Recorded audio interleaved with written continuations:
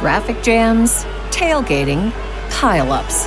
Ugh, the joys of driving. How could it get worse? The federal government wants to have a say in what you drive. That's right. The Biden administration's EPA is pushing mandates that would ban 2 out of every 3 vehicles on the road today. Don't let Washington become your backseat driver. Protect the freedom of driving your way. Visit EnergyCitizens.org. Paid for by the American Petroleum Institute.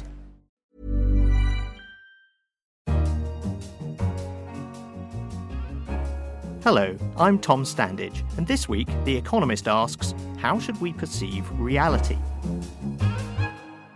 I'm joined today by the theoretical physicist Carlo Rovelli, whose book, 7 Brief Lessons on Physics, distilled complex theories about our universe into lucid prose and became an international bestseller. His new book, Reality is Not What It Seems, dives into the conundrum at the heart of physics today. How do you reconcile the theory of quantum mechanics on the one hand with Einstein's theory of general relativity on the other? And he reckons he has an answer. But as well as tackling theoretical physics, Mr. Rovelli has long been engaged in political activism. In the 1970s, he was involved with the leftist anti-authoritarian movement across Italy. Carlo Rovelli, thank you very much for joining us. Thank you for having me. Now, the title of your new book suggests that we need to take a different view of our perception of the world. It's called Reality is Not What It Seems. So what is it that we're not seeing? We don't see that the Earth is a sphere, for instance, and we think it's flat, and then we learn that it's a sphere, and so we can travel around the world, and so on. We don't see that the Earth moves, but it does, and we're all convinced that it does, and so on and so forth. We learn step by step that reality is more complicated than what we thought before. So what you very cleverly do in the book is you lead us through lots of examples like that, going right back to the earliest philosophers and earliest scientists, because you want to build up to the fact that there's a really more fundamental way that we are not seeing reality as it really is. Yes, and also because I think science is a long historical process that is much better understood looking it through the history. The ideas on which scientists are working today, even the more dramatic, the more strange, I think are more comprehensible if one traces back how they were born and how they evolved. So absence of time, discreteness of space, strange things appear step by step. Okay, so there are two very big ideas. Let's quickly dig into those. Absence of time. So one of your extremely interesting claims is the idea that time is itself an illusion or at least an epiphenomenon of other things. So what exactly is the basis for claiming that? It's an illusion. It's not an illusion in the sense that it's false. Of course, we live in time and we cannot cheat with time. We're immersed in it. But I think there is good evidence, not conclusive, but good evidence to believe that if we want to write a fundamental theory of the world at the physical level, we better forget about time altogether and don't try to write equations describing how things change in time, but only how things change one with respect to the other. Is there an example of something else that we experience and we are sure is real? There is one, a similar one, which sort of we just hinted at, which is up and down. Up and down are a crucial aspect of our reality, and they're real. I mean, I cannot walk on the ceiling. Nevertheless, the equations of physics that we learn at school, Newton theory, there's no up and down in the fundamental world. And in fact, there's no up and down outside the Earth, so to say. For astronauts, there's no up and down. So up and down are real thing, but not fundamental thing. They're not all over. They appear sort of just on the crust of our little planet. So it's a side effect of the way that gravity works. It's a side effect of the way that gravity works and where we are and the fact that there's a solid thing. We're not falling. We're just staying up. And Okay. So you've sold me on time. Time is not what we think it is. The other one you mentioned there was the idea that space is quantized, that it's like a sheet of graph paper with very, very small cells. And again, what's the basis for believing that, which sounds very much at odds with the way we experience the world? The basis is it's pretty simple. We learned 2 things last century in fundamental physics. One is that space is sort of dynamical, it bends, and that was Einstein's great intuition. So it's like a piece of paper that can fold and so on. And the other, that everything which is dynamical and any physical quantity is quantized. And quantized means, in particular, to be made by little quanta. Quanta means grain, atoms, little packets.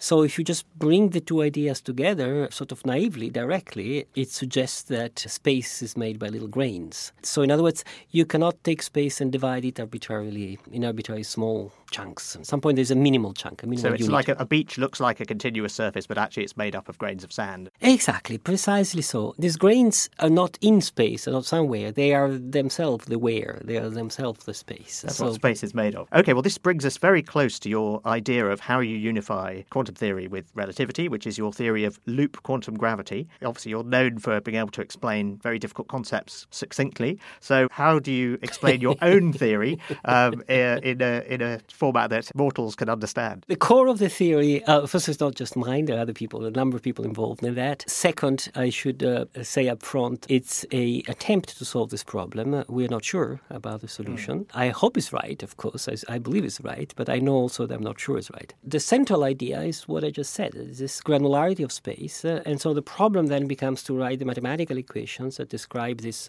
quanta, how they interact, how from this quanta the rest emerge, so what we usually call space and time. And then the real problem is, can we check it? Yes, so can you? Because people famously complain about string theory, a rival theory of everything, that it's untestable. Absolutely. I can talk very negative about string theory and say it's untestable, except that the theory in which I work is not much better either. Oh, right. It's equally untestable. Well, it's not untestable. I think these theories are not untestable. It's a bit too much. They are not tested so far. And we're trying hard. What might a test of these theories look like? How could you check if space was really quantized, for example? From the theory, we can derive consequences and test these consequences. This is a way, usually in science, you do things. And there are consequences which have been studied. I am now working on black holes and the possibility that black holes explode. And this is suggested by the theory, so that's a possibility, perhaps. Right, so you might be able to make predictions that would then be checkable against what we observe. Exactly. Right. And usually concerning phenomena which are astrophysical phenomena or cosmological phenomena. Well, I want to go back to the idea. You tell the story of the cave from Plato's Republic in your book. For people who aren't familiar with it, what's the story of the cave, and are we still living in one? Of the case, the myth that Plato tells, there's a number of men which are chained inside a cave, and it's very dark. There is a fire behind them, and the only thing they see is shades of objects. The shadows on the wall. The shadow project on the wall of the cave. And that's its initial situation. But then what happens is that one of these men succeeds in freeing himself. He goes out of the cave, and nice things happen. The first is that he's completely blinded by light, so he doesn't get confused, basically. But then he sort of gets used to it, starts seeing things, and he realizes that what he has been seeing so far were just shadows and not the real thing. So he's all excited. He comes back and tells his friends, look, I mean, I've seen much better. You are only seeing shadows. And of course, at the beginning, people don't believe him. So are we living in a cave, and are you potentially, are you suggesting that these other ways of looking at reality are analogous to going outside it? I think to some extent this myth captures exactly what is science. If it doesn't do it well, is because it seems to be saying that there is a yes and no, being totally blind or having completely clarified the thing. And the history of science is a history of progressive clarifications, I think. So we understand better. We have a better understanding of reality.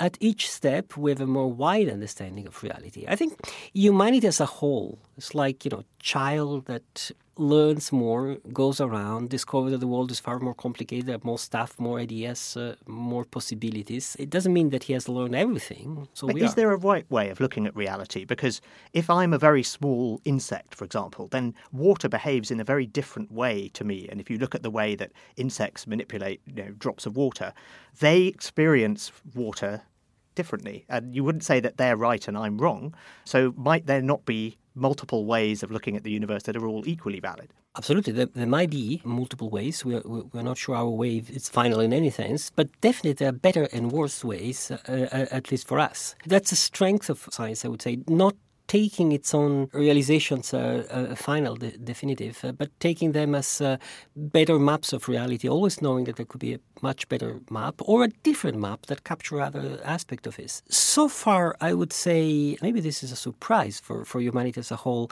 reality seems to be pretty coherent and understandable. We certainly do not.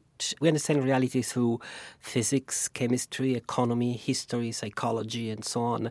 There certainly is no perfect match between these things. There are gaps. But there's no strong contradiction either. Let's turn now to your background in radical politics. What is the connection, if any, between radical politics and quantum physics? It's the same thing. Revolution, changing, finding totally different things, jumping out of what you have around and trying to look something different. I'm exaggerating a little bit, of course. But on the other hand, that has been my path, in a sense. I got...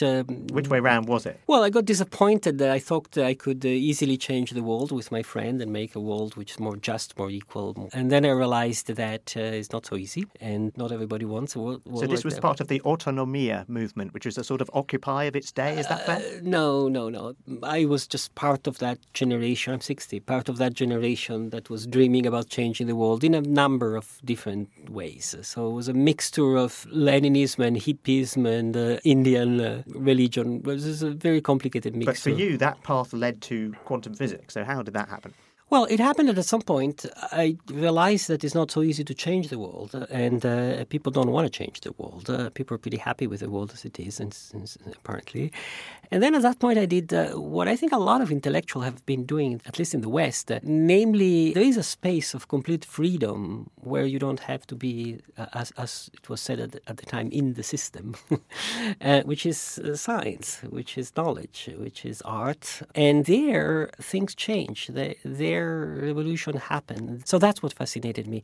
The adventure of politics became the adventure of science in my own life. Yes, people say scientists like to defend theories, but the reality is scientists dream of overturning theories and finding better theories underneath them, and that's what you've been trying to do. So that's ultimately what you're searching for here. Yes, at least that's ideal, right? We would like to go out of the cave a little bit and see beyond the present vision of reality, see a little bit more. We have some questions from our Twitter audience. The first is from somebody called MartyBoy10, who asks, how much longer does the Earth as we know it have to live, and how much longer do you think mankind has? Do you have a view on sort of extinction of humanity? Yes, I do. The Earth probably still has many millions here, possibly even billions. Humanity, of course, I don't know, but I do know that the risk of destroying ourselves is real, it's strong, and we should take it very seriously. Is there a particular threat you're most worried about? Martin Rees has talked about this. Elon Musk is worried about, some kind of catastrophe, so we have to move to Mars. What keeps you awake at night? Well, it doesn't keep me awake at night. What keeps me awake at night is what I'm going to do tomorrow, what is my girlfriend doing, and this equation I can't solve, and these kind of things. There is an old Indian, in the Mahabharata, which is the old Indian epics, at some point the main character is asked, what's the greatest mystery? And he says, each man leaves as if he was immortal, but it's not true. And we as a species will leave, we sometimes think, what are we going to do when we will be all over the galaxy in 10,000 years in the future? It's far from obvious that we still exist 10,000 years in the future. I don't want to be pessimistic, but I think we should consider it seriously and not make mistakes. We have another question from someone called Paul A. Davies, not the Paul Davies, I assume, who asks, what do you think about dark matter? And how does that fit in with your theories? And do you think it's possible that in fact, it's not there? Dark matter, it's probably the most clear example of something that we do not understand. We have no idea what it is, or equivalently, we have 7 or 8 alternative ideas of what it is, so no, obviously, is convincing. I have no idea. It's outside the present theories. My hope and my preferred explanation, but I wouldn't bet much on it, is that it's not so exotic after all, and it's already explained by present theories. It's just a lot of little black holes. This would be, it sounds exotic, but in fact black holes are predicted are real in the world. So How small is a very small black hole? Is it subatomic or is it the size of an orange? A black hole the size of an orange is more heavy than the Earth. So they could be millimeter size or much smaller black holes. It's a possibility. It's not a very likely possibility among the others. We'd notice if one of those went past, wouldn't we? A very small black hole, smaller than that, could cross through the Earth without doing too much damage. But there has been even some speculations, I don't think very credible, that this big meteorite that flashed through the atmosphere a few years ago was actually a black hole. I think has been disproved. But a big enough black hole could do some damage going through. But it's not going to eat the Earth, somebody has suggested. You've said that everything we know today is probably an approximation of something we do not yet know. So is dark matter potentially an example of that?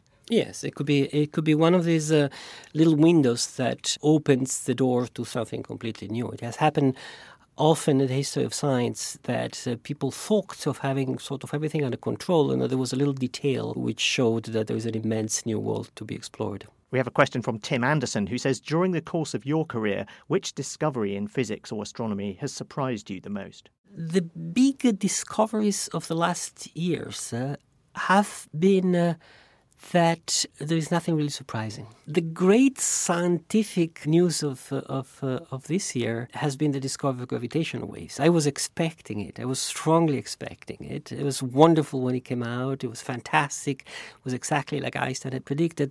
But if you think for a moment, it's just a confirmation of something that we knew. And the Higgs is the same, as a confirmation of something that we knew. Nature has been telling us for the last 30 years, look, the world is remarkably like in your equations. So what you studied at school, there have been a lot of hype about strange quantum mechanical phenomena being confirmed. And in fact, they keep coming out. People say, look, this fantastic experiment, look how strange is nature. True. But it's exactly strange like it was written in my textbook when I studied 30 years ago. So in a sense, we are in a funny position in the history of science now. We have extremely good theories. And nature keeps saying, well, the world is like in your theories. So that's why dark matter is interesting, because it's different. Dark matter is something that doesn't seem to be in the theories. So it's more interesting what contradicts what we know than what confirms what we know. Carlo Rovelli, thank you very much for joining us. Thank you. That was Carlo Rovelli talking about his new book, Reality is Not What It Seems. Do send us your thoughts on anything you've heard today on the small matter of what constitutes reality and Carlo's take on it to radio@economist.com, or you can tweet us @EconomistRadio. You've been listening to The Economist Asks with me, the real Tom Standage. In London, this is The Economist.